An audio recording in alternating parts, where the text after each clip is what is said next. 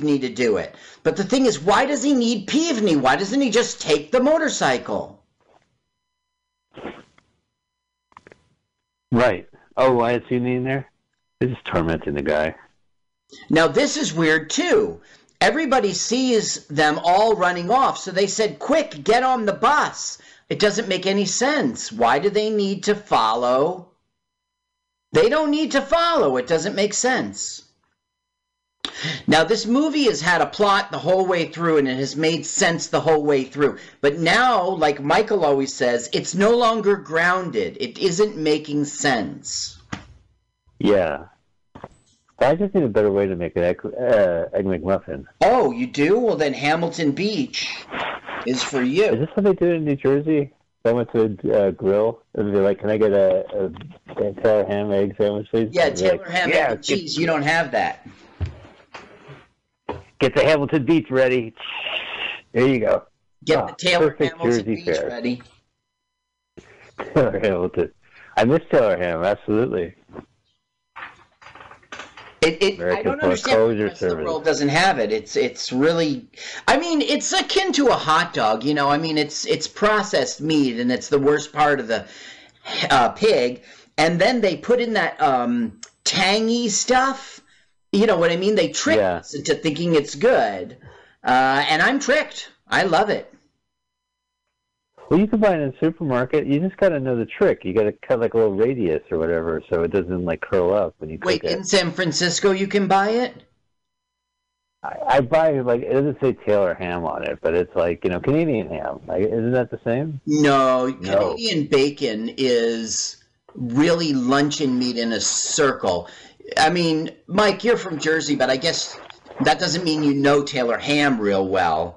No, I do know Taylor ham. Yeah, I used to go to Busy Bee Diner. Okay. So it's, it's like, well, I already said, it's like processed meat with the, I love it. And it's not Canadian bacon. So you can't get it in California, right? I mean, why should that only be in Jersey? It's not really. Yeah, it's not really out there. Okay. I don't know. There's some other stuff. I mean, Heat of the Night. Heat of the Night. Yeah, with Archie Bunker. And Howard E. Ronald Jr. Yeah, not Sidney. Look at that, Sundays, 4 hours. Jesus Christ, 4 hours. Well, was it like those characters hated each other in the movie? Well, it was Sidney like Carol Connor's character. Yeah, they did hate each. Well, they didn't. They grew to like each other, but for most of the film, yeah, they had a rivalry. Wow, this channel plays 4 hours of In the Heat of the Night on Sundays. How did they even get this movie? It's a marathon. They must have pulled it like, well, we only played the Heat of the Night mini marathons, followed by Designing Women all night. Yeah, right.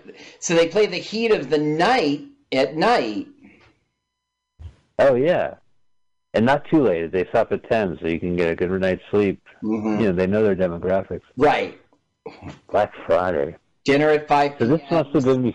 It's going to sleep at 10. From these commercials, I'm assuming this aired in November of 2016, prior to Black Friday. Yeah, well, I mean, the December, I think it was December, because they're like, the deadline's on December 7th, and it's days away. And for some reason, this channel is all about old people. Yeah, well, I mean, old people are going to watch Tea Party in the heat of the night. I guess so. Listen, I would probably think they're showing the movie twice in a row if I found out it was 4 hours of it. So now Craig is like, I'm just kidding. I was just kidding. I'm not in love with him. Let's go back. And Frankie Avalon is like, not as long as those guys are following us. And now Barbara and Linda are having like a heart-to-heart, and they realize they love the boys, and it's their fault they got pushed away. You know, every time he went to kiss her, she just made him feel like a fool, so they're regretting. Right. I can't believe my ears. Yeah, no. What next? Oh, just hang around. I don't feel like laughing. She doesn't feel like laughing at him. And, okay, so now Dick Miller is Dick Miller. right. They're going to owe him $580, which they don't have. That is some cab ride. Must be surging, right? It must be called during surge. I'll drive. The fare, it's up to $475. And they have no come on, money. That's not fair. Ah, that is fair. Okay. So that's 1965 money. When there's some big event and we don't see it, we see the aftermath. And we're going to get another one of those scenes.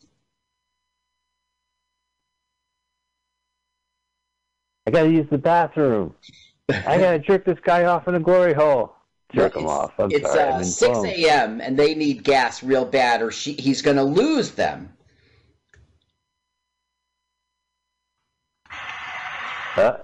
It's Arnold Stang from It's a Mad World.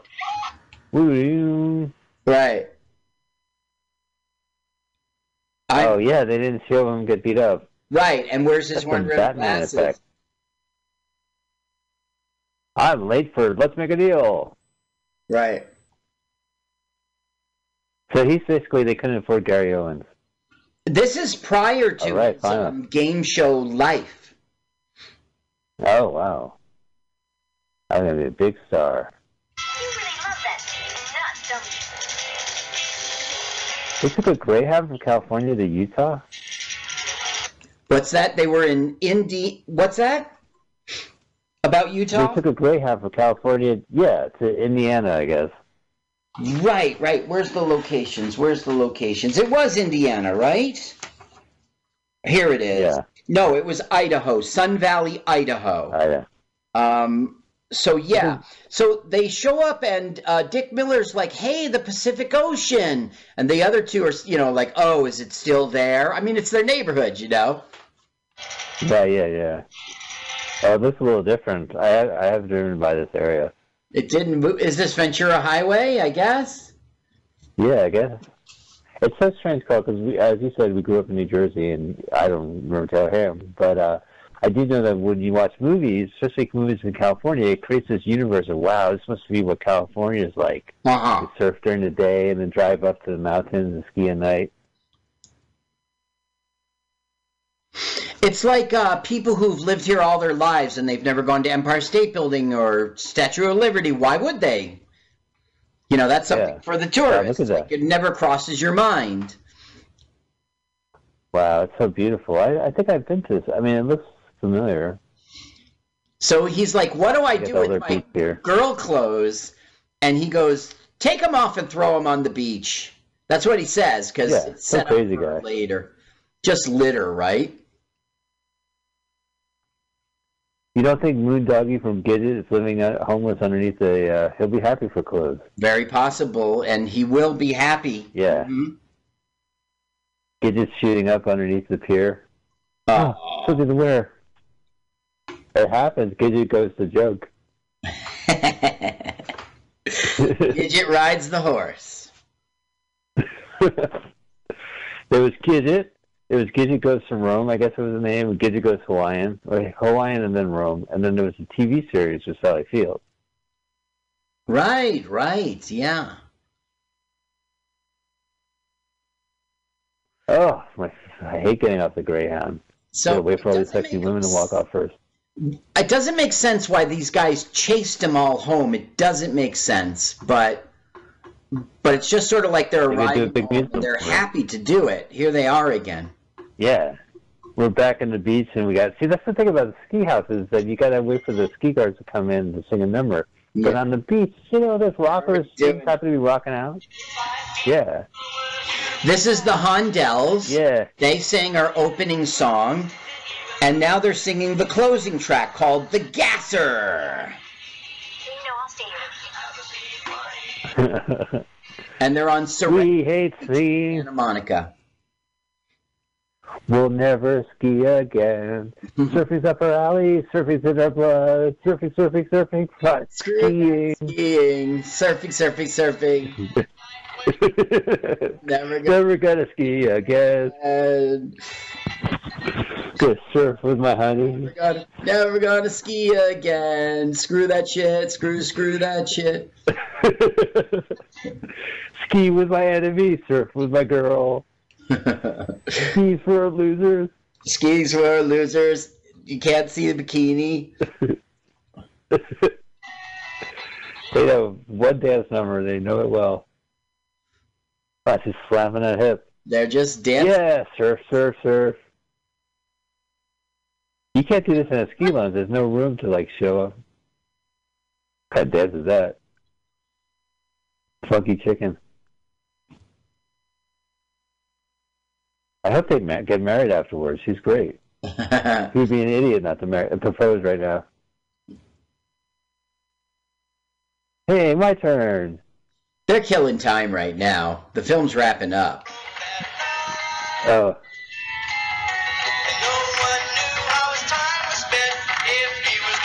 See, you don't have room in an indoor ski lounge to run up in front of the couple and start dancing in front of them. Exactly right.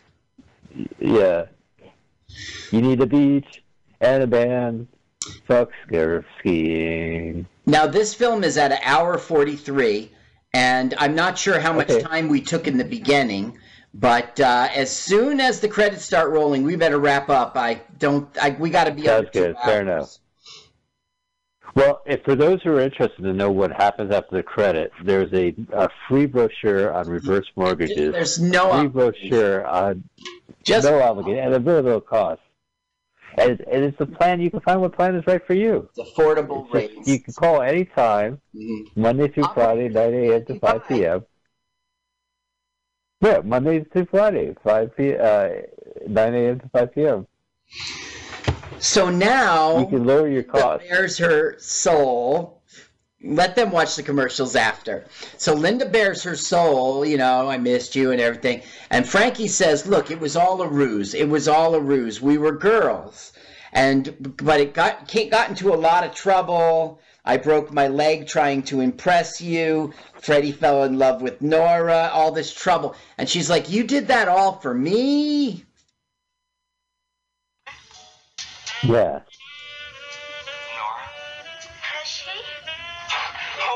Oh, that saxophonist you hate is playing in the background. Mm-hmm. No. I like the saxophone. Smith in the band. No. James Brown, it goes honk, honk, honk, honk, honk, honk, honk, honk. That song is terrible. Why do people like that song? When I hold you in my arms. Boom, boom. It's so jerky and quirky and awkward. It isn't smooth and jazzy and bluesy like so much James Brown is. But that song I've heard 100 million times. Yeah. No disrespect to James Brown. I just heard that song 100 million times. So any variation, any earlier version, any movie version, right? I will soak up like a sponge. He has so many great songs, and it just happened to be the one overplayed song. Right. And some of the I don't think that Living in America is probably more overplayed for me. We've had so good. Living. I got this in the classic. Right. Wow. Because he shows up in Rocky IV and sings that song, right? I don't remember. I saw Rocky IV. All right. Okay, wait. This is funny. Wait. DirecTV. But it's yesterday's technology. Water won't stop it. You'll still, wind blows, you'll still get your all in the still tonight. You know what it reminds me of is that whatever digital cable they got, they probably preempt other commercials and play their own Infinity commercials on it. Have you ever noticed that? Like if you get like a dish, DirecTV will like put their own commercials over the commercial breaks. So it's like Nutrisystem. Every channel has a Nutrisystem commercial. And interesting. Like, that's bullshit. Or they'll have a commercial about how DirecTV is better than cable. And it's like, that's interesting, Why do they miss do out that? on senior life. We have cable, and there's always the cable commercials. Why would you tell me I already have cable? You know what I mean? Why would you tell a dish person dish is better?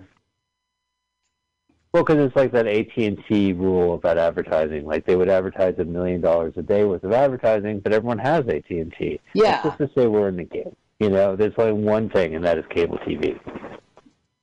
And every day you see an ad for it. And also there's a lot of ads that, you know, instead of having a affordable life plan, they could just slap their commercial on it. Right. Crazy 88. Hey, Joey. I'm Joey 88. $88 down, $88 a month. Wow. And we have 88 at our 1-800 number. I'm going to call up crazy88auto.com right now. Beep, boop, boop, boop, boop, beep.com. 888 is a toll-free number. Why wouldn't they choose 888? Yeah, or 866. That's crazy. Are they on Highway 88 off of this Detroit? Oh, check this out since we're about to leave. Dell Comics published a 12-cent comic book version of Ski Party in conjunction with the movie's release. Oh, I want to check that out. I bet it's on the Internet Archive. Oh, that'd be cool. I bet it'd be like Dwayne Hickman's probably illustrated right. Have like 4 panels to say song. This film tanked, right? It didn't do well. But for some reason, Columbia Pictures and Universal Studios Pictures, they made their own snowbound versions of beach party films. Columbia's Winter A Go-Go was released 4 months later, and Universal's Wild Wild Winter was released in January of the next year, which is 6 months later. So even though I guess they thought it was going to be a hit while it was getting filmed, and they filmed their own, I guess. That was the trend. We've had enough of the beach, so how can we do the same thing somewhere else? Right, you make it ski. It's a perfect switch, you know. You know how, like, Marvel movies, the second one, they're like, it's everything's depressing. They're like, now it's everything snow. So I put into YouTube search when you told me about this film, Ski Party, but I put in 1964 by mistake. And I just clicked on the first link, and I began to watch this Muscle Beach movie, thinking it was Ski Party, and they were going to leave there and go to the beach. Don Rickles was in it. And oh, wow. Yeah. So, like, this rich lady comes on a boat and takes this muscle man, who you know from Hawaii Five-0, to the boat by chopper. And I just started realizing I'm 20 minutes into this film, and we still haven't gone to skiing. Something must be wrong. And I looked at the title, and I was like, I'm an idiot! So I wasted a bunch. Was it Beach Blanket Battle? Well, it's not what's time if you get another Don Rickles in it. Well, Don Rickles wasn't doing Don Rickles' insult humor. He was acting, you know. And Buddy Hackett was the rich woman's like number one, and arranging stuff for him, and he was pretty funny. That's pretty cool. Well, I guess, but I quit after 20 minutes. I was like, I mean, I got research to do. I can't be watching beach films. Yeah. Listen, I can't enjoy this for fun. Was in it. Well, I'm going to go check out Muscle Beach then, because I want to see it. Yeah, what was it called? I'll look at my history here. As we're waiting for the last... This is going to end now, and we just have to get through these commercials. I know. I'm so tired of Oxen Attacks. I don't even want to deal. Yay! It's called Muscle Beach Party, 1964. All right, I'm going to watch it in my free time if I don't leave the house today. Okay, Freddie shows up now, and all he wants to know is where the hell is Nora. That's all he wants. Oh, my God. This guy ran from fucking Oklahoma over there? It's insane. Idaho, Sun Valley, Idaho, we learned. That is a long Greyhound. Hey, guys, have you seen a girl on the beach? I'm looking for a girl on the beach. She's got mod hair. Now, Mike, as you know, we're doing the switcheroo next time. Okay. Yes, I know, but hey, well, let's wait till this movie ends, and we'll let the audience know. Worried, though. We're at 1:52. Do you think we spend... Okay. All right, so... Yeah, we're all right. No. Let's go ahead. Let's bring it up now. Look, there's Nora's clothes. The red bikini is gone. He lies and said, she heard you were coming, so she swam away. She could probably be to Japan by now. And Freddie believes it.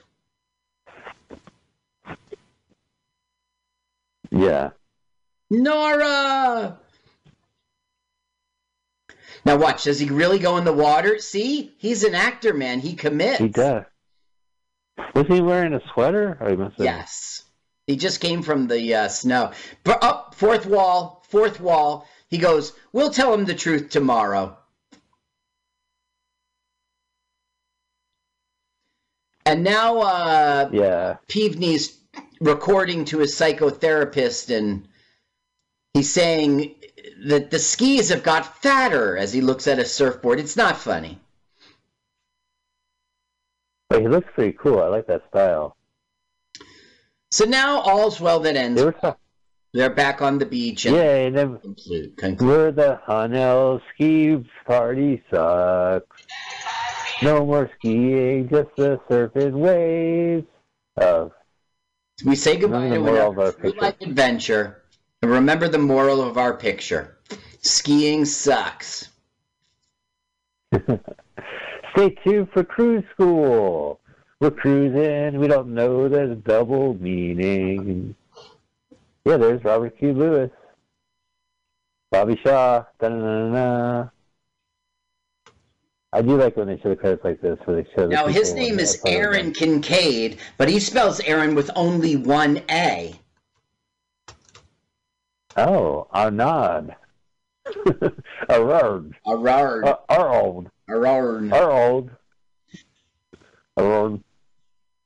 All right, look at this. They got the New Year's Eve. You Can't Hardly Wait. That movie. Oh, my God. You're right. It must be November. Yeah, because they had a Black Friday ad. Uh-huh. Exodus. These are some good movies. I want to check it out. All right, there's Leo the Lion saying goodbye, courtesy of Metro Golden Mayer, and we are done. There's just more commercials. Carl, what did you think of Beach Party 1966? I was good for your show. There was lots to talk about. This is not the kind of film I would have checked out. It was interesting, and it had some. Yeah, I would check it out. James Brown. Yeah, I would recommend it for James Brown and the Flames. That was pretty cool. And Leslie Gore singing Sunshine and Lollipops. It was all right. It was serviceable. It had enough for fourth wall breaking. Carl, as we always do, I pick a movie for you to research, and these are movies I've read about. But this week we're doing a switcheroo. Yeah. Okay. You have a movie for me. We will be watching the movie Loving You, 1957, Loving You, starring Elvis Presley. Oh, this is the Elvis Presley movie. You're the best. I'll send you the link. All right. Well, let's play the trailer. But if we get cut off at 4 o'clock, thank you guys for listening to LWAFLMOYT. And there's no really trailer for this, but we're going to watch Elvis Presley next week, and I'll do the research. I'm looking forward to it. Carl, what a pleasure to watch a movie with you and our audience. What a pleasure. Agree. It was agreed. And check Carl out on Zoom open mics, and check me out doing absolutely nothing. See? One less than you. All right, guys, so that's been our show. Let's watch a full-length movie on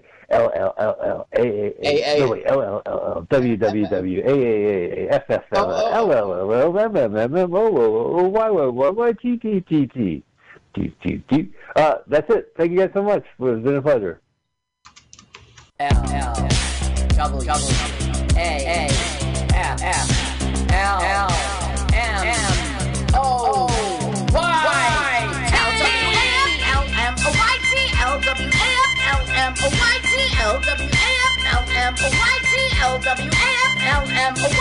Let's watch a full-length movie on YouTube with Mike Spiegelman. Let's watch a full-length movie on YouTube with Mike Spiegelman. You can watch if you want to. You can slap Spiegelman's behind. LWAFLMNOYT on Mutiny Radio. Mutiny. It's pronounced mutiny. Mutiny. It's pronounced mutiny. Mutiny. My turnoffs are guys who say mad. Mutiny? Let's watch a full-length movie on YouTube with Mike Spiegelman. Mike Spiegelman. Oh, Mike Spiegelman. Mike Spiegelman. Oh, Mike Spiegelman. Hey! Mike Spiegelman. Mike Spiegelman. Mike Spiegelman. Mike Spiegelman. Let's watch a full-length movie on YouTube with Mike Spiegelman. Let's watch a full-length movie on YouTube with Mike Spiegelman. Let's watch a full-length movie on YouTube with Mike Spiegelman. Hi, this is Carl. I'm Mike's friend. I wrote this song. My turn-ons are dancing in the dark, kissing on a lark, and peeing in the park. You should follow me on Twitter. It's Jokes to Carl. That's the duh of Francais, not the duh of dumbass. But never mind that. Don't follow me now. Follow me later. I mean, for right now, let's watch a full-length movie on YouTube with Mike Spiegelman.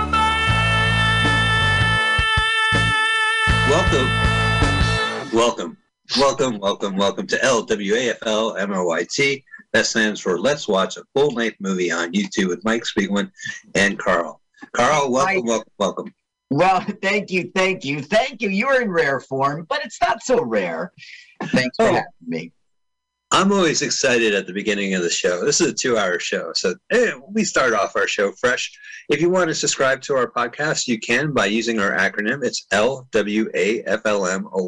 We have a fantastic YouTube channel that Carl moderates, I guess, or tolerates. And we watch a full-length movie on YouTube. And we do this every week. We stream first on MutinyRadio.fm. We're on it right now, every Sunday at 2 p.m. Pacific Standard Time, 5 o'clock Eastern Standard Time, 11 a.m. Hawaii. What is it, Mountain? It's 11 a.m. Hawaii time, 2 p.m. Los Angeles time, 5 p.m. Jersey City time. Wait a minute, you don't call it San Francisco time anymore, you snub? You're L.A. now. I'm in Los Angeles. Okay, yes. Well, the station does broadcast from L.A. and from San Francisco. Yes. Listen, people, call it Frisco. Just do it. Bite the bullet. Do something new. Call it Frisco. Oh, yes. Well, back in my hometown of San Fran. The gay area. How dare you call it? Just call it Frisco. Frisco. People call it Frisco. There's no shame in the game. San Fran is a shameful thing, but, people learn. Joplin called it Frisco. Uh-huh. Hippies call it Frisco. Yeah. William S. Burroughs called it Frisco. Yeah, he shot his wife. Oh, that doesn't mean any. Okay, never mind. So it's a rich history of the Bay Area. MutinyRadio.fm is part of it. You can go to MutinyRadio.fm, hit the donation button, send some money. You can send it through Venmo at Mutiny Radio. Helps the station out a lot. We're going to watch a full-length movie on YouTube. We want you to listen to the show as audio while watching the video on YouTube at the same time for a multimedia extravaganza. Oh, it's just titillating. Multimedia. Mm-hmm. Carl, what is the movie today? Today we are watching Finders Keepers, 1984. Finders Keepers, 1984. I don't need to spell that for you. And the channel we like is a little weird. It looks like 4YPMOE, but it's not a 4. It's like a Greek symbol or a Russian symbol or a Eastern. It looks like a foreign print of the movie, but it is actually in English. So don't fret. Mm-hmm. They were able to post it. So go ahead, find the Greek Russian letters. It's the only one that has. Wait a second. I'm mistaken. The channel's called PYCTAM. PYCTAM. Sorry about that. Oh, I think that's the same one I have. All right, well, sounds good. So Here's the trick. We want you to go into your YouTube, and don't worry, take your time. We're going to have a fantastic segment right before the movie, so chill out, all right?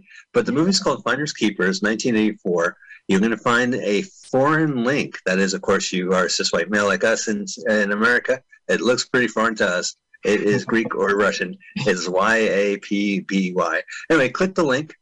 It's the only one that's full name.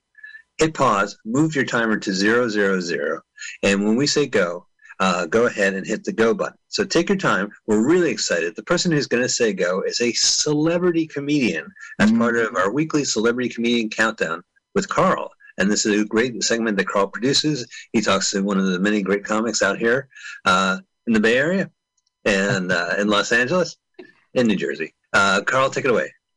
Ladies and gentlemen, welcome back to Celebrity Comedian Countdown, this time with Ryan Lodge. Welcome, Ryan.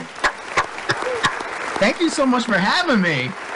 Now, I say Ryan Lodge, but that's not how you appear on Facebook. You're Ryan Patrick on Facebook. I mean, could you get any more Irish? What's up there? How can you got a different name? I know, you can't trust somebody with two first names, right? So I guess, yeah, my real name is Ryan Lodge, but I guess my stage name is Ryan Patrick, honestly, because my wife is a teacher. And not that I do any kind of crazy material that would, be deemed offensive or, rated NC-17, but just in case, I always do my first and my middle name. Oh, so your middle name is Patrick, so that's how you arrived at that. Yeah. I tried to think, I was like, should I get something cool? But I couldn't think of anything cool. And then if it's like too forced, then it would just look weird. And then do I go just by Ryan? And I'm like, I don't think I can pull that off. Right. So I just did the first and middle name. So when people bring you up, you are Ryan Patrick. For the most part, yeah. I mean, there's still a couple people, and this is somewhat recent, that I've kind of started going by Ryan Patrick, I guess. It's somewhat recent, so I will get, Ryan Lodge here and there, but to be honest, I don't really care. As long as my stuff, that's in writing on the internet is Ryan Patrick, I'm fine with it. Yeah, that makes sense. And you don't know what people will get offended by or have a complaint about, or exactly mention. Yeah, because so you are down in like South Jersey. You do a lot of Philly stuff. How long have you been doing comedy? And have you been basically based out of there the whole time? No, so actually I grew up in South Jersey. I grew up right outside of like Cherry Hill, way down south. And I live up in like right north of Morristown, kind of close to Wayne. And so I live in North Jersey, and I've done comedy for, I feel like it's been on and off forever. I remember I started, I tried, keyword is tried. I tried comedy for the first time when I was in college, and I bombed in like front of maybe 150 people. Ouch. Yeah. And it was 7 minutes of silence. And I went in like feeling so confident, feeling good, and it was a brutal bomb. So I stopped stand up, but I shifted over to improv, and I did about 3 years of improv in Philadelphia. Then I moved up north with my girlfriend, now wife at the time, and I found there's a theater called Rhino Theater in Suffern, and did improv there for about, I think it was like 2 years. And eventually I just got the stand-up bug. I'm like, I gotta do it. And ever since then, it's been 100% stand-up. I love it. It's like a beautiful, what's the word? It's a beautiful struggle, I guess you could say, Yeah. Now, I know you do comedy at Rhino. I know that you're the host there on Thursdays very often for their mics. There's 2 mics there. So what, it was a natural transition from improv to comedy there, or did you go away and come back again? No, it was funny. Like while I was doing improv, the woman that owns the theater, Maria, she gave me a chance, and she's like, "Oh, you should try hosting the open mics for stand up." And I'm like, oh, I don't know if I can do that. Like, I was freaking out, and I'm like, okay, fine, I'll try it. And I tried it, and it was a lot of fun. And the people are so friggin' awesome. Like, all the comedians, like, I think a lot of people out that aren't actively doing comedy or have always thought about doing comedy, I don't think they realize how awesome of a community it is and how friendly everybody is. It's awesome. It's so cool. So once I started doing hosting open mics, that's when I got the bug, and I just really wanted to get more and more involved with stand up and started just doing open mics and just kind of really dove into it. So if anybody is thinking about it, definitely do it. Nobody is intimidating. People might look intimidating, but comedians are awesome people. Now, you've also got it going on YouTube. You're working on this pilot. It's called New Joke City. Now, I know you're not old enough to remember New Jack City. That's probably where that title comes from. Richie Dugan and DC are with you there? Tell me about this pilot. Yeah, so it's called New Joke City. And what the idea behind it is, Richie Dugan ended up having this idea. He wanted to interview comics, and he also wanted to kind of show the contrasting of material on the street and in an actual club. So I got super lucky. They wanted me to host the show, and I said, of course, it was such a great idea. And this other guy, DC in the city, he's in video production, super professional, and he takes these ideas and makes them a reality. So Richie and DC, they work together, and for the past October, July, I'd say like 3-4 months, we've interviewed almost 10 comedians just in the streets of New York City, whether it was in the Bronx, Washington Square Park, Union Square Park, and then we'll actually do a 5-minute set in public in front of random people. Yeah. So that's been so interesting. You see so many different characters, and it's great to just see the city just, what's the word I'm looking for? Raw? Is that a good way to put it? Yeah, raw. And then turn on the camera and whatever happens, you're doing street comedy. Yeah. Yeah. And then magic. It's really cool. And then at the end of the series, like after every 5-6 comedians we interview, they put on a show, like an actual show with all those comedians featuring, and you get to see, I guess, the difference between that material working on the street, the same exact material working on stage in a club. And the difference is unbelievable. Yeah, I'm sure there's a contrast there. Now, DC is Dave Carey. Is he from DC? No. He's from Central Jersey. But yeah, we started working together during the pandemic, actually, through Zoom comedy. So yeah, crazy how it just kind of all worked out like that. Yeah, Zoom, it's a new world, and I don't think it's going away quick. I think it eventually will go away, but it'll be years now that we all know about it, you know? Yeah. Oh my gosh, yeah. Yeah. So listen, Ryan, how can people find you out there on the internet, on social media? What's your tags and on the Twittergrams and the Snapple chats? Oh man, well, let's see. I'm on Facebook and Instagram as Ryan Patrick. Ryan. I think on Instagram my name is Ryan Patrick Comic. Very original. And I'm not really on Twitter that much. I just feel like during the day, I don't know. Some people tweet all throughout the day. I kind of wish I had that time. Yeah. So I'm mainly just on Instagram and Facebook, and then YouTube. YouTube will have New Joke City come out. I think it's around November. We'll have everything out and about, and yeah, it'll be fun. So yeah, YouTube, Instagram, and Facebook. So this should be airing in November. So people go out there and look for New Joke City. I think this is the, if you want to be entertained, I mean, you know, with the street comedy and everything, I think this is the one to check out. So, Oh, yeah. okay, now everyone at home is poised to watch this movie with us in the studio. We're all going to press play at the exact same time. So, Ryan, why don't you take it away and give us that celebrity comedian countdown? Okay, ready? I've been practicing, so hopefully this is good. All right, ready? 3, 2, 1, go. That was awesome. That was a great celebrity comedian countdown, Carl. I always thought appreciate so. them. Yeah. And we're going to start off with a unicorn. It's a CBS theatrical films, which I think Young Doctors in Love, directed by Gary Marshall, was the first one. And then they had a big drama hit. And then they had movies like this.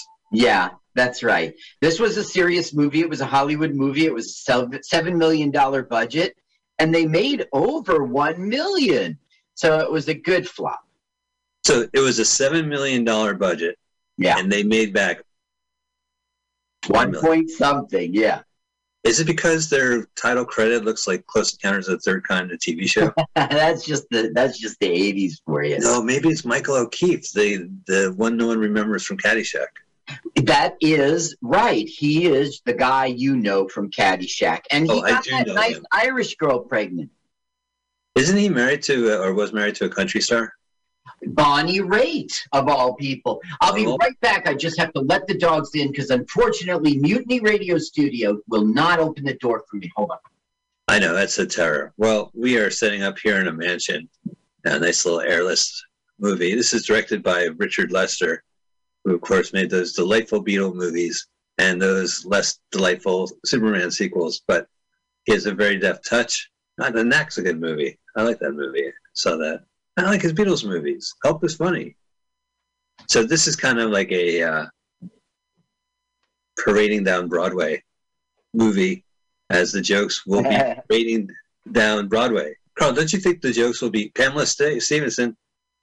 Now, what we're seeing right now is a sort of break-in, but the truth is it's the daughter and a lover, and they know right where the safe is, and they know the codes, and they're going to take a bunch of money. As a matter of fact, it'll be $5 million, and that's $5 million in 1984 dollars. So, you know, it's free pretend money because it's a script any old way, so it's worth $0 real dollars.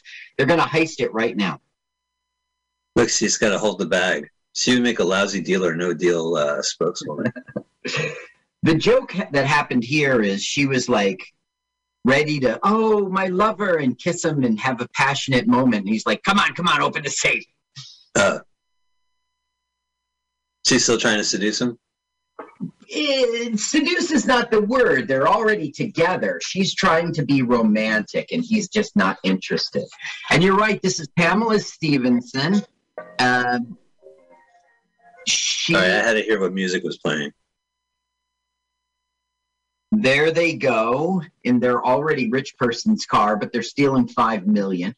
Ooh, is that Jim Carrey? No, Jim Carrey will show up though.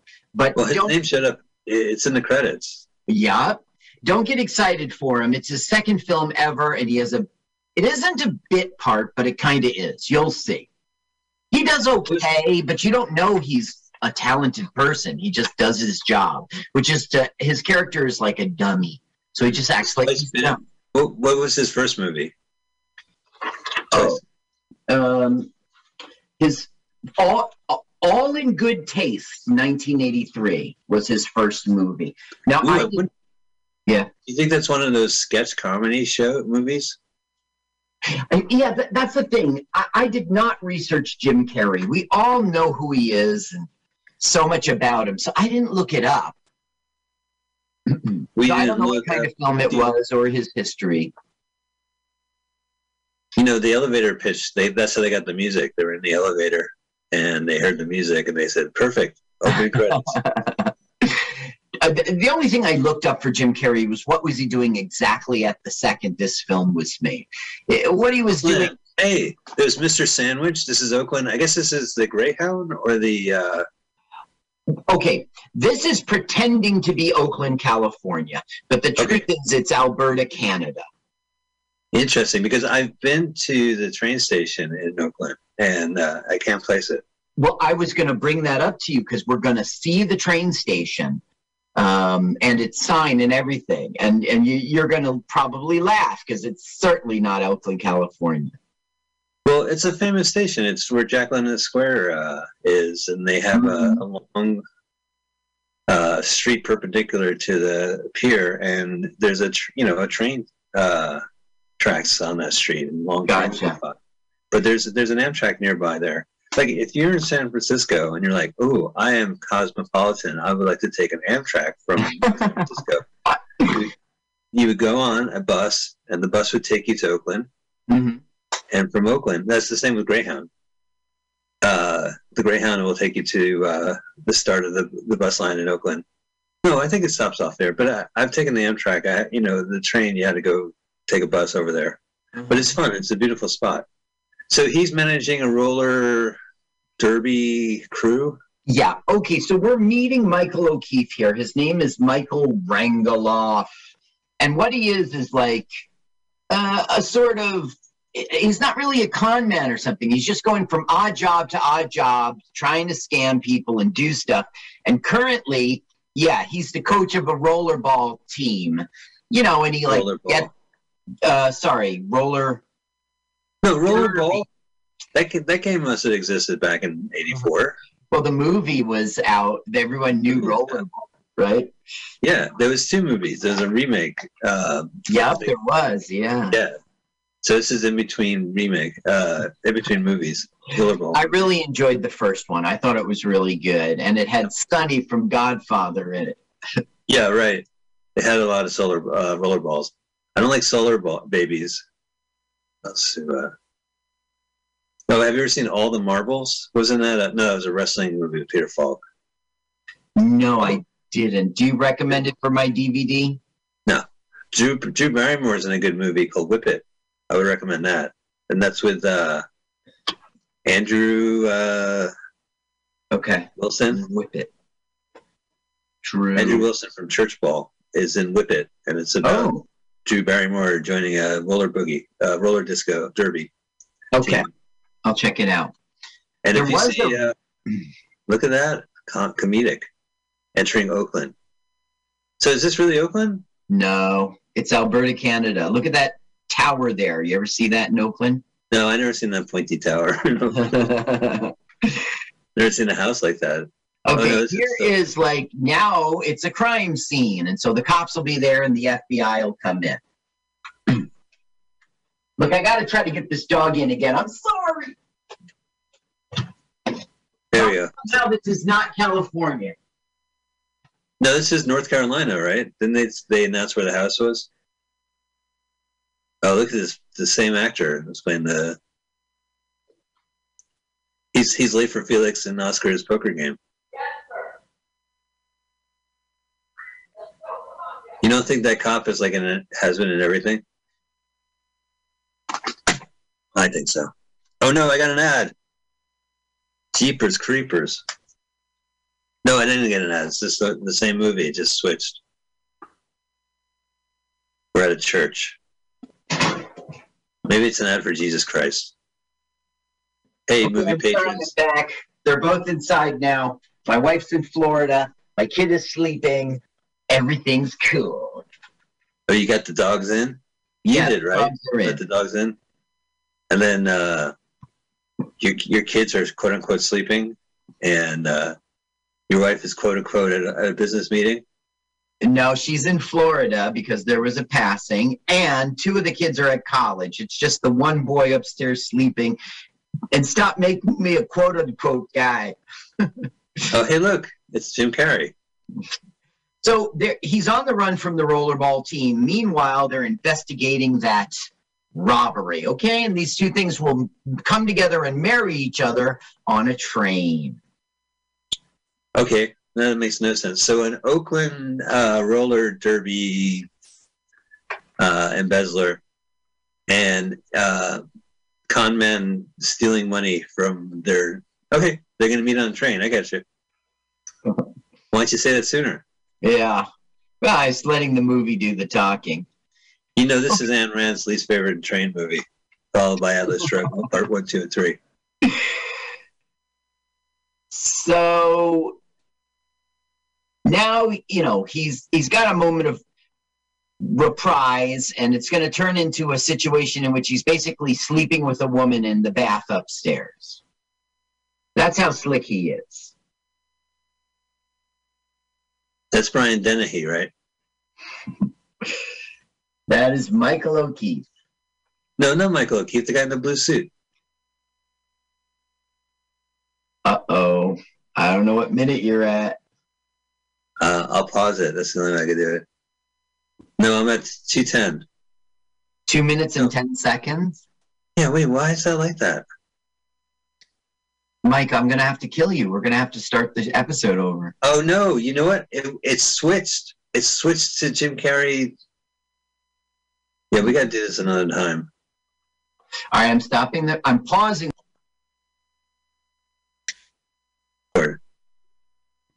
Oh, right. Okay. 3, 2, 1, go. Okay, we are back and in sync at 10:36.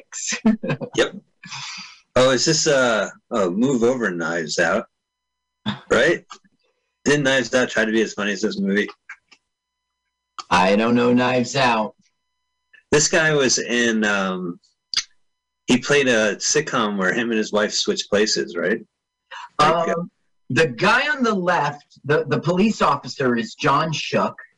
John Shook, yeah. Star Trek connection. And the guy on the right was on the Bob Newhart show. What was his Star Trek connection? He was in... he was a Klingon in... Oh, brother. Here it is. He was the Klingon ambassador in The Voyage Home, which was the 4th episode with the whales. And then he was back as the same guy in Star Trek V. He also was in Deep Space Nine once and Voyager once. Wow. And that show Star Trek Enterprise, which was probably Scott Bakula's vehicle. Yeah, at a certain point I got lost, I think. We just watched her give him a blowjob, right, underneath the bathtub? Yeah, that's right. That's how slick he is. He's got his way into this woman's bed. But she was willing to do it. Now, he was at the scene of the crime. He bumbled like an idiot, so now he's coming home to, get on new clothes. And, of course, he will discover...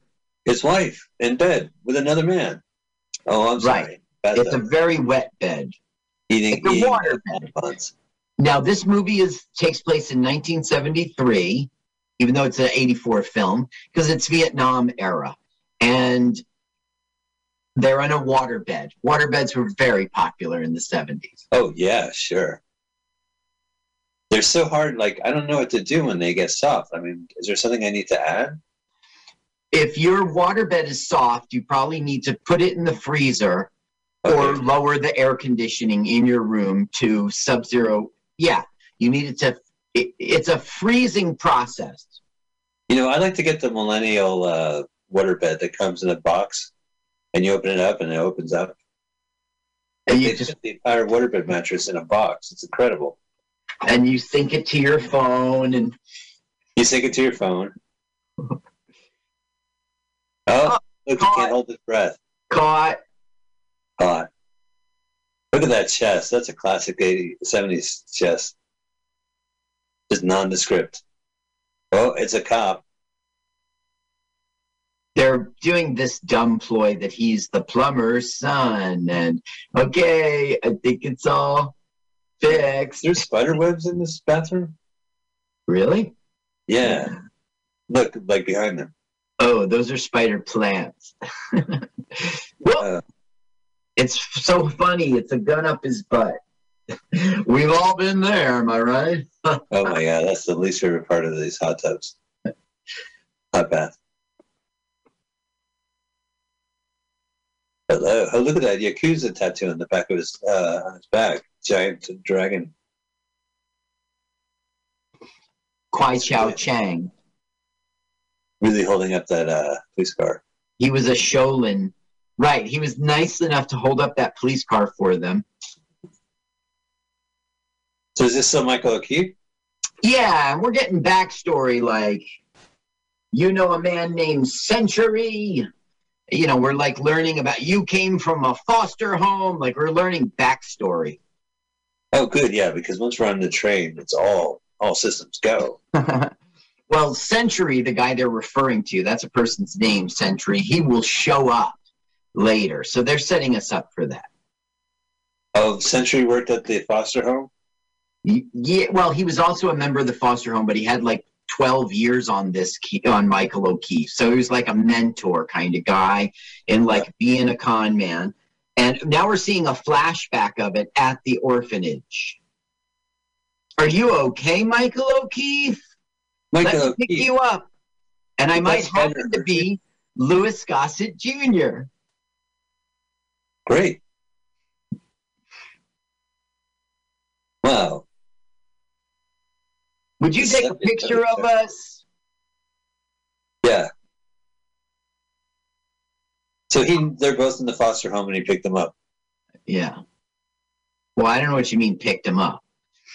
Well, he got him out of trouble and lifted him in his arms. Yeah. like he picked him up. With his arms. You're so literal. Uh-oh. Hiding from the roller derbyist. Yeah. 6 o'clock.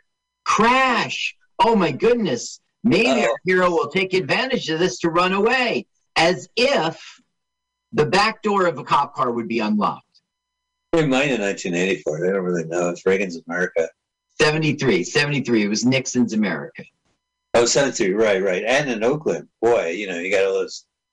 Now, they've got the money that they stole in a hearse, and this is their cover.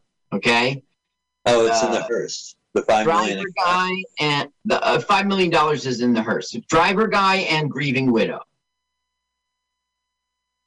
That's a perfect scam. Oh, it's going to work. It reminds me of Sting, because what a great Sting. Last episode was, no, when was that? Yeah, it was a couple episodes. Brimstone and Treacle. That was last month, I guess. Yeah. Just listen to it. Army-Navy store. But there's a hippie in the Army-Navy store. So he's got a watch that's worth money, so he wants to hawk it for clothes. Meanwhile, here we are at Oakland train station, and clearly from all the years in Oakland, you can see that it's Oakland train station. It has to be the real Oakland, right? Why would they actually bought a sign? Yeah, they bought a sign that says Oakland. This is Alberta, Canada. It's Leith. So he got clothes, but it's Army-Navy store, so all they have are uniforms. Right, so he's going to even wear the McDonald's hat. He is stealing some valor. So I won't list them all, but there's a bunch of cities in the province of Alberta. That's where this is shot. And it was the second one for this director because he had just finished Superman 3 in Alberta. Superman 3, hot off the heels, 1983. Mm-hmm. Dick Lester was our director. Lois, this food is delicious. Clark, you're eating dog food. Yeah, there it is, Oakland. It says Oakland. So it must be true. Is it Amtrak or is it like I can't see with the pixels. It's called AmRail. So they don't even have right, because there's not a monopoly. There's the Hare Krishnas on the train station. Yes, that's right. And he's trying to sell him a book about George Harrison. It'll change your life. Interesting. Is there a callback? They introduced a novel of George Harrison in the first act. No. Now he's a pretend military guy, and he just walked into Oakland with her. There's a lot of military guys. Look, they're even playing dice. There was part of Oakland. There was a naval base, right, or army base. I was down there and saw the theater there. It was beautiful. Like the Presidio, the military was there until the 80s, basically. Uh-huh. Maybe Mark Harmon's movie, The Presidio, and then... MPs are coming. Everybody clear out of here. Look at this comedy. Just parades down Broad Street. Now, remember, he's a civilian in a... Right. Stolen valor. Now, look, you see the flag? He left it. But he didn't leave it. It's not his. It's those other guys who ran away. So the MPs are like, "This your flag?" And he goes, "Yeah." So he goes and gets it, and the MPs think that something's wrong. Something's wrong. So they want to follow him to check him out. Right. Well, maybe it's because he's wearing a uniform McDonald's hat. given to him from the Army Navy hippie. The Army Navy hippie gave him a uniform. So he quickly sees a coffin. So he says to the guy, "Stop." And he goes, "There's $5 in it for you if you stop." So the guy stops. And he drapes the flag he coincidentally found in the bathroom on the coffin. And they're like, "Oh, this guy's escorting a, fallen hero."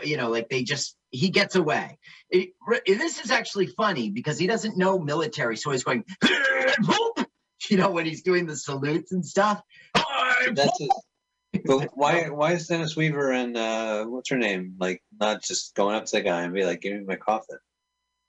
Because there's $5 million in it, and they got a scam going on. Everything's got to be quiet, You can't go and make a big scene. "This is my coffin," Telephones, Bay Area hotels. You sure this is not Oakland? Tell me you live there. Bay Area hotels. They're not. Doesn't look like Canadian phone booths. Pre-pandemic, you could use a phone, payphone. Now, the guy on the left, you don't recognize him because he's usually bald in movies, but he doesn't do a good job in this movie. But he's been in a million things. Right. Let's see, more than 200 films and TV episodes, career of 40 years. I can't say one thing in here you'd go, "Oh, that guy," because he's always the thug, the character actor. Okay, he was in The Longest Yard, but I'm sure he was just one of the football dudes. He was in The French Connection, too. I'm sure he was one of the cops or one of the mobsters, Right. He was in Wagons East. Amrail. Right. Now, the Silver Streak in 1976, right, which was before this, was called Am Road. And the internet thinks they were trying to not, Well, they can't say, it's strange. I'm pretty sure it was the only train company in town in the 80s, They still had a monopoly. What? Amway?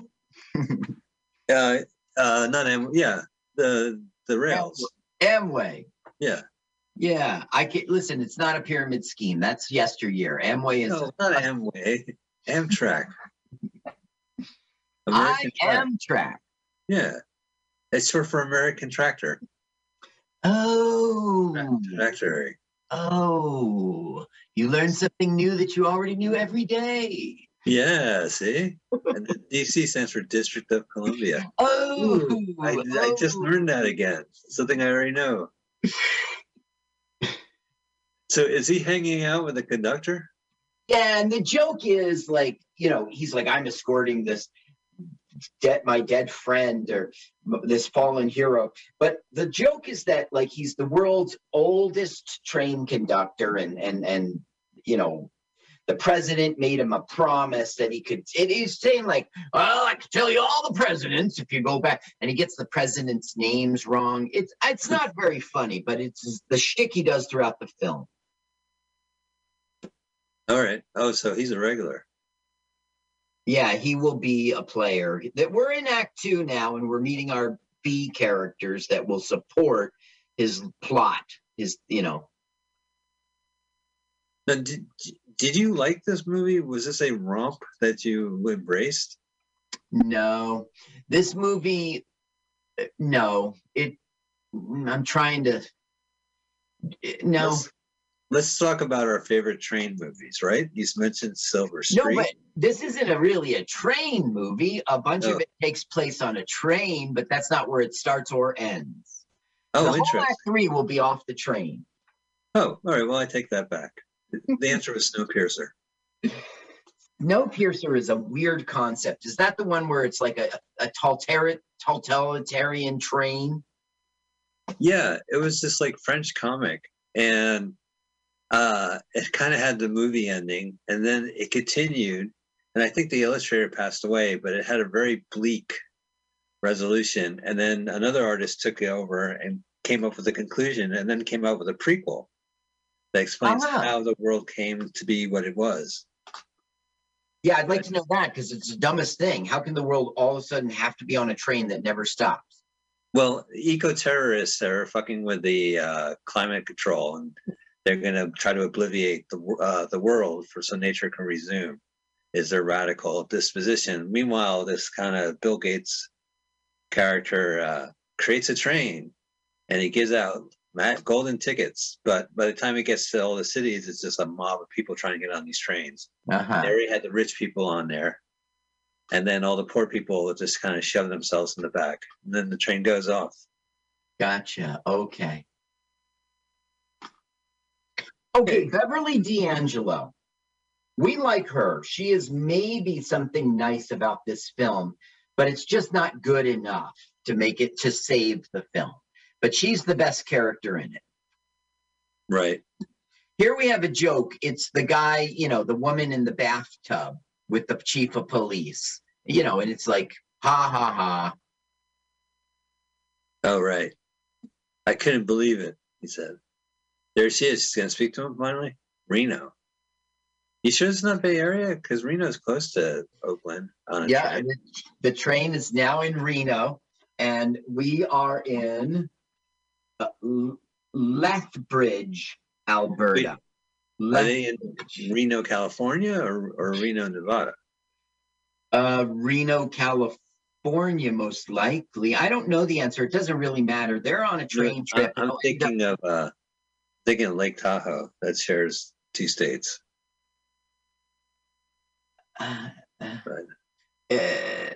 In this fictitious movie, they will go from California to Nebraska, okay?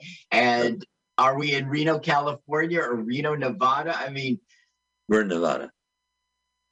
I guess. We're moving right along.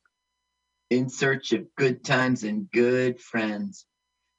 Together we'll nab it. Something silly rabbit. Right. Tricks are for kids, silly rabbit. Moving right along in search of. We'll hitchhike, bus, and yellow cab it. Why am I singing that stupid song? I'm reading it now. Okay, now, as you know, the coffin got away from the widow and the chauffeur, okay? Our bad guys. So he's saying, like, if you get on this train, you're a dead man to him, and okay, he goes, look, that's the FBI. I got you a private plane in Reno. You've got to, meet me in Ogden, Utah. Gotcha. And she's like, still like, come on, darling. That shtick will go away, but that's currently their shtick. She wants to be romantic and he's all business. Right. Get on that train. No. Okay, yeah, now Beverly D'Angelo and Michael O'Keefe meet, and they will be together for the rest of the film. What a gentleman. She is saying faggot and retard over and over and over. Really? Yes. Well, I was wondering why this movie was rated G. Why don't you go ahead and put up the sound? Just so you can stop the sound as soon as we hear a faggot or a retard. Where were you? Oh, sit. Sit, doggy. I think you made that part up just so you can say those words. Oh, really? You turn the sound off? Turn it up till she says faggot. Ooh. Why are you staring at us then? Everyone's staring at us. All right, it's up. You want to stare? You want to stare at me? You want to stare at me? Look at her go. Maybe something to stare She's at. drunk. She's not. She's just a kook. But the only refreshing thing about this movie is that she's a free spirit. You turn the sound off again. Well, she hasn't done anything. All right, I'm putting it back. Of course, so then you try to bun one for me. What kind of a retard do you think I am? Oh, she said it. She said retard. You can turn it off. Just a cigarette? All right, let's see if she says the F word. I'll smoke. F-bomb. Well, the next time she'll say it is when she learns about the coffin in the back. Let's calm down. I think she's gargling. Yeah. But they're showing us she's outrageous. She's a crazy woman. She's outrageous. She's like Barbara Streisand in What's Up, Doc? Where she's like, hey, Ryan O'Neal, what's up, Doc? Right. Now we'll learn that she's going through a divorce, and we'll learn that she's a Hollywood actress. And earlier this year, she was on an episode of Mod Squad. Wow. Oh, so it's the Hollywood. Now she's learning about the coffin in the back. And she's like, you idiot, you did that on purpose to make me feel like a jerk. Oh, he revealed that it's actually just a way to get on the train. No, she's like, he's like, my buddy's in the back. And she goes, is he a faggot too? And he goes, no, he's dead. He's in a coffin. I'm transporting him home and she goes, you did that to make me feel bad. Look, she's reading the cliff notes to the script. Right, because she's not going to read the whole thing. Act 3, Scene 1. Party. Oh, these guys can't take it. Yep, that's right. She's so obnoxious. Oh, that's pretty convenient. Have you ridden the train since the pandemic? No, I guess not. It's interesting. I went to the movies. That's brave. I saw No Time to Die. Yeah, you have no time to die. Listen, it's a 90% survival rate. It is the flu. Okay, people who get it say like, I felt a little achy. I mean, you sure you could die, but you're probably not gonna, Mike. Achoo! It's a 3-hour movie, and I had to pee, so I'm in peeing. I got my mask on, and I look, and the guy down the aisle is like, his mask is off, and then I go wash my hands, and there's a guy brushing his teeth. And you were fucking in germ hell, right? Brushing his teeth at the multiplex. Remember the guy walked past you and coughed or sneezed or something, and you were on. Yeah, that was a rough day. That was a bad day. That ruined my week. The next 2 weeks, I was worried about that. Yeah. It was 3 people, unmasked, walking side by side, taking up the entire dirt path. And then when I walked around them, the guy started to cough. That was a close one. That was like during the beginning of the pandemic. I was wearing like cloth handkerchiefs, like bandanas and shit. Before you learned about the whatever, yes. I forget the note. I would, if it was weeks ago, I would be able to tell you the name of the mask. Okay, now she's like, you weren't lying. You were telling the truth. And she's going to sort of cry or whatever. And then it's going to turn into consoling. And then that's going to turn into romance.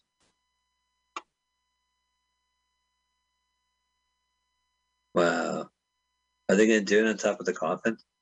That would be a great scene, but unfortunately I didn't direct this. Now, the guy who directed this, like, he's no slouch. He really had a job. Yeah.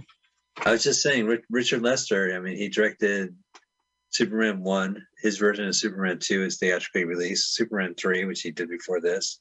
The Beatles movies. I don't think he did 1. No, I think he just did 2 and 3. Oh, right. No, he did 2 and 3. Right. No, but what made him big was England. Even though he's an American, he got his chops in England. In 1950 he was like a stagehand. Then he became the floor manager, and then the assistant director, and then the director. And that became in less than a year. Nobody else around knew how to be a director. He just got sucked up into it. A variety show he did, like Peter Sellers saw it. And so he tried to make the Goon Show, the radio thing, a television show, and it was Dick Lester. He had to do it. Right. So he was big in English TV. He did lots of shows in English TV. Well, I've seen The Knack, which is kind of like the 60s youth movie, and then and How to Get It, yeah. Yeah, and How to Get It. And, you know, A Hard Day's Night and Help were two great movies. Yeah, you see, Do you remember the Three Musketeers followed by the Four Musketeers during the 70s? Okay, well, after this movie, he'd take a break and then go on to do the Three Musketeers, and then I think it was over for him. Well, no, he did like the Return of the Three Musketeers, but in his heyday, in like 73, he did a Three Musketeers movie, which they just extended and made a second part. And it was called The Fourth Musketeers. Mm-hmm. I think I remember that as a kid. Yeah, that's what I'm saying. Like, it was one of those 70s anomalies that you most likely remember when you're young. Yeah. Okay, he made this movie like right after the English TV stuff called The Running, Jumping, and Standing Still. That's what it was called, film. The Running, Jumping, and Standing Still film. But it was like a favorite of John Lennon. John Lennon really liked it. And when the Beatles got like a list of people who could direct Hard Day's Night, he saw that name. And he says, oh, what's me this guy now does? Now back up. What are the Beatles? The Beatles are, it's like the most common form of insect. Oh. And they're not hive driven. They're like rogues, you know? Vinyl together.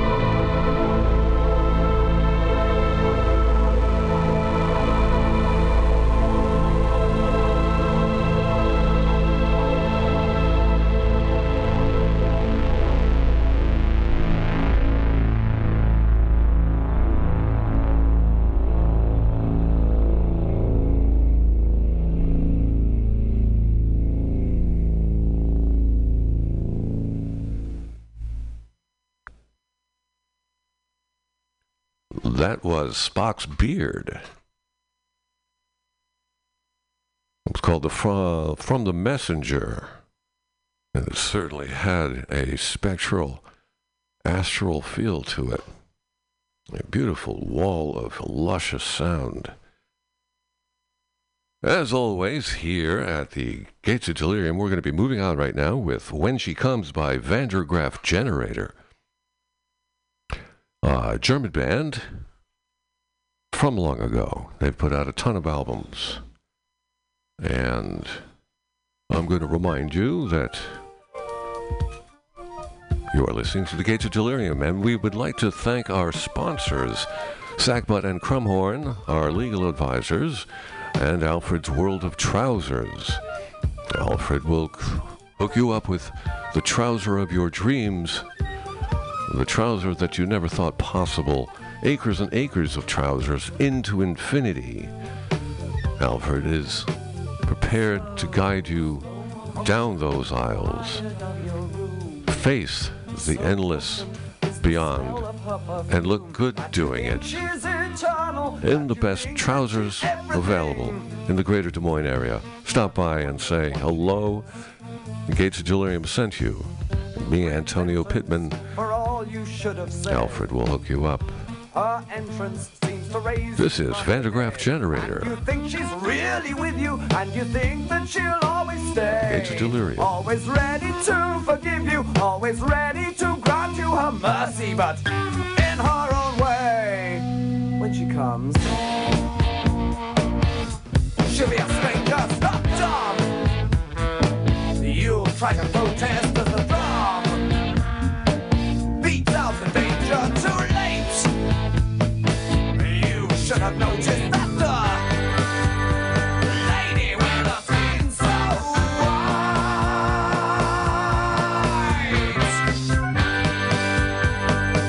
like something out of Blake or Burne Jones.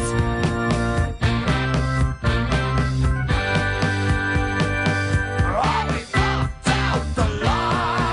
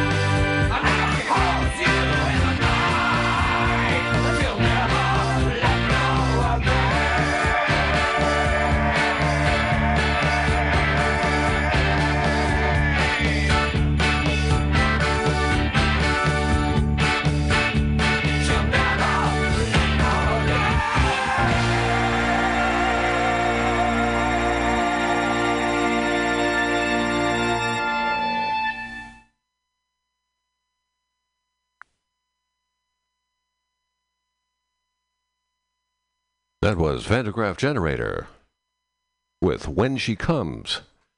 We're going to move on with 3 from Frank Zappa. We're going to start off with San Bernardino.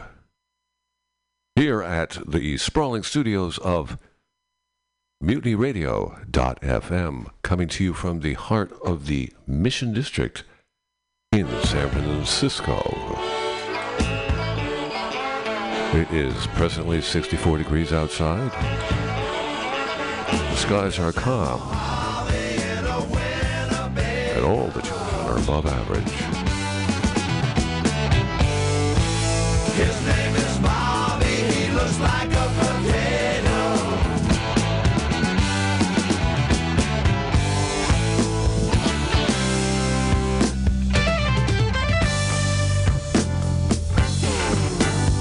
She's in love with a boy from the rodeo who pulls the rope on the chute when they let those suckers go.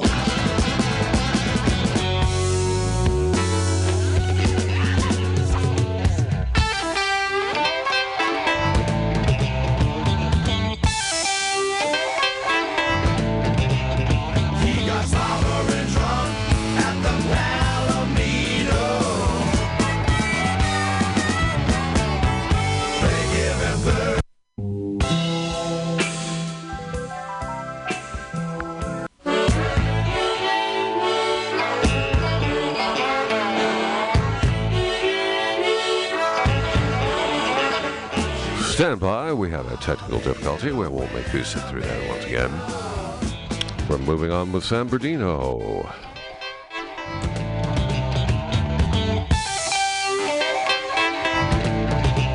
Well, you might think they're dumb and lonely, but you're wrong, 'cause their love is strong. Stacked up hair and a cheap little ring. They don't care, 'cause it don't mean a thing. Look at that. They don't care.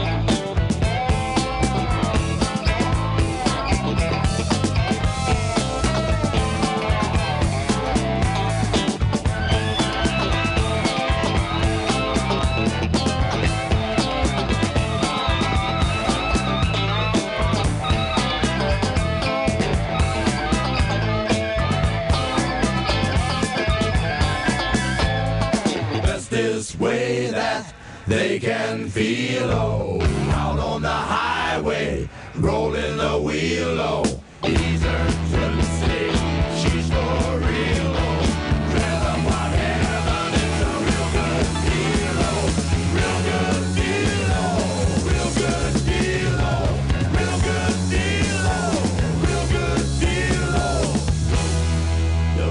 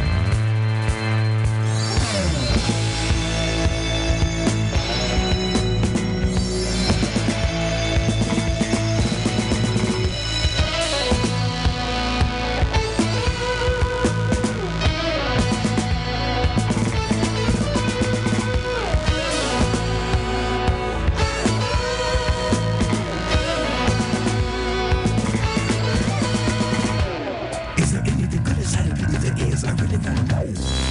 Is there anything good inside of you? If there is, I really wanna know.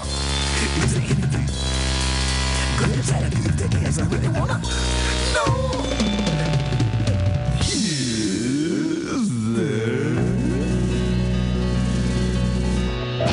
Is there anything good inside of you? If there is, I really wanna know. Is there anything good inside of you? If there is, I really wanna know. Really wanna know.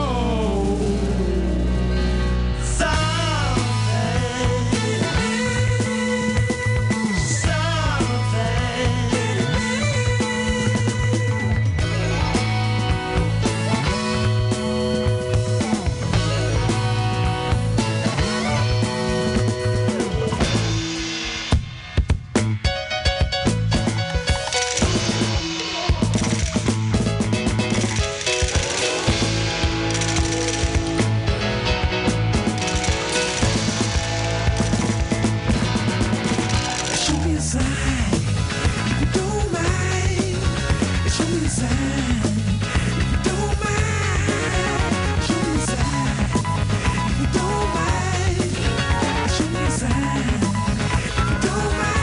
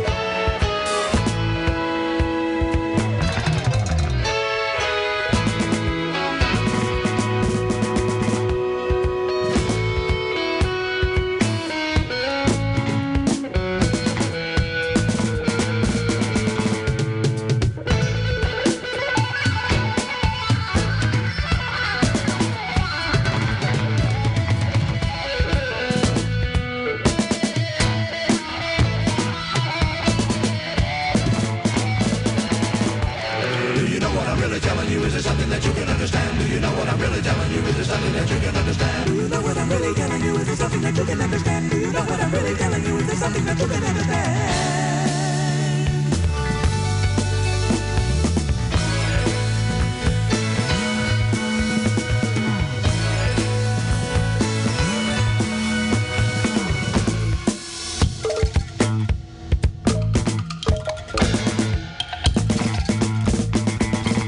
And the divine had a song right. It was sublime, but the wrong time. And the divine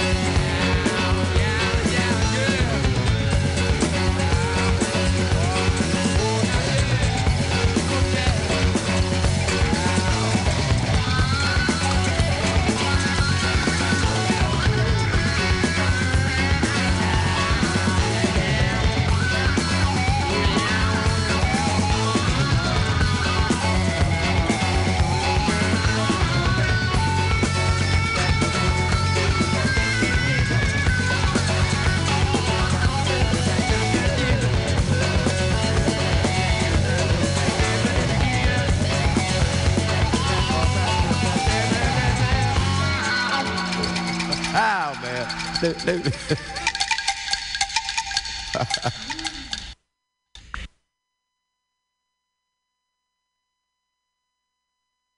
was Frank Zappa and Andy from the album One Size Fits All. I'm going to move into something that I've been wanting to play for a long time. Beautiful piece from the Dixie Dregs. This is an instrumental featuring Steve Morse on guitar. I'm high, dude.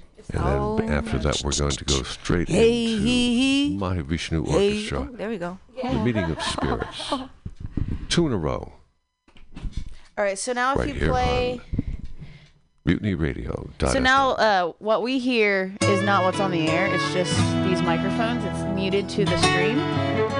So we can...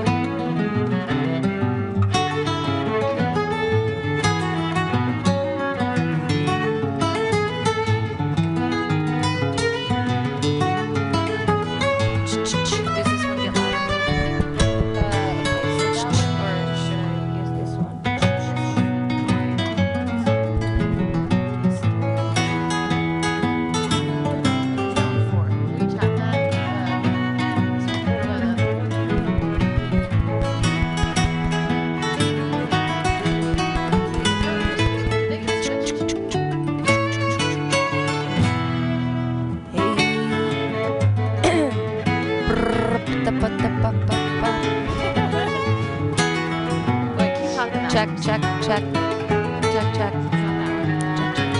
That one's 3. All right, so that one's 3. And 2 quieter wood. So that's as high as they both go. And let's say, oh my lord. Yeah.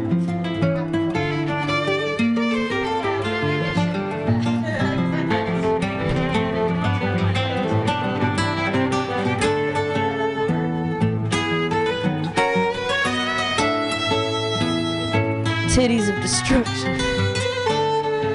Okay. And also, when we actually do go live, it'll sound a little bit different because this is just how we hear it in our headphones.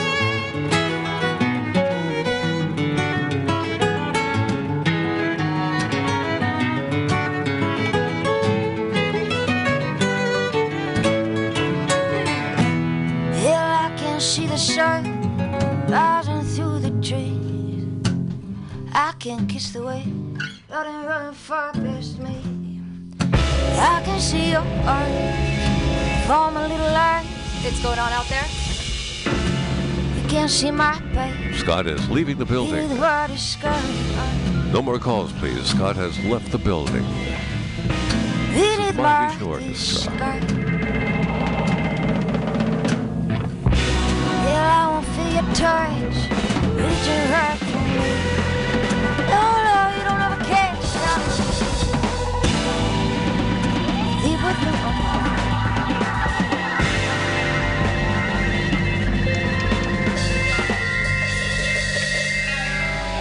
Oh, yeah.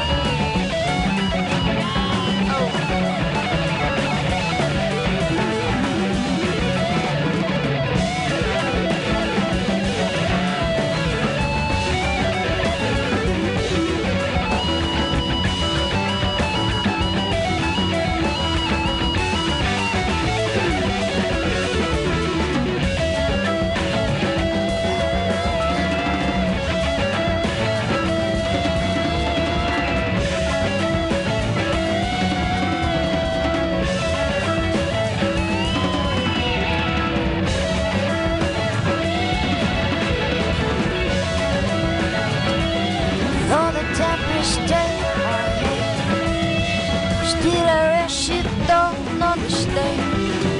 What rips on mercy from the vein.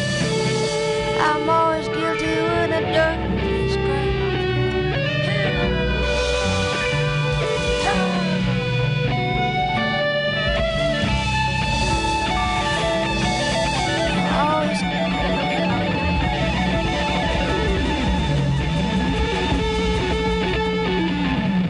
Always guilty when the dirt is great.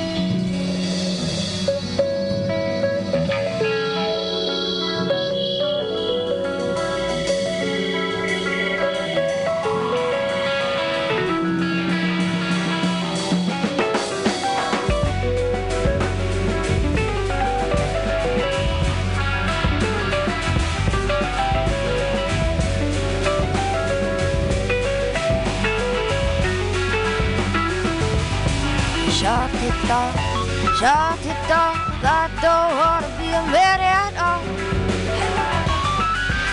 Oh, come on, I don't want you to be my shut it off.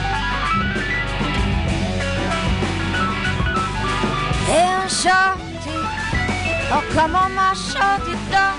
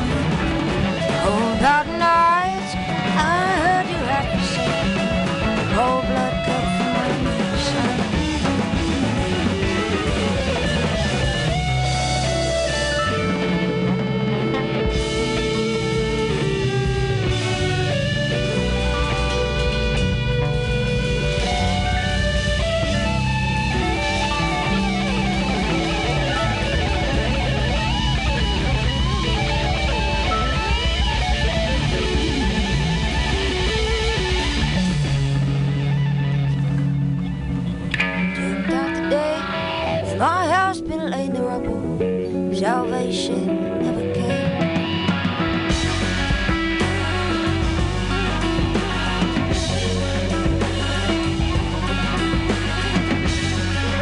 Cross the head.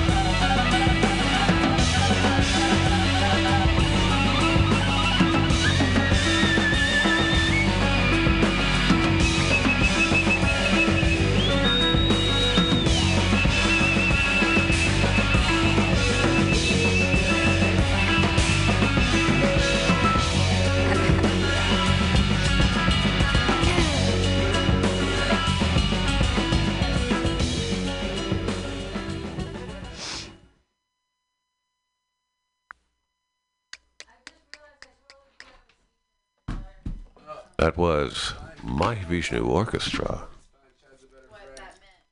with The Meaning of Spirits. We're going to move on with a delicious piece of perversity by a band called Fractura. This is Gold Spectrum.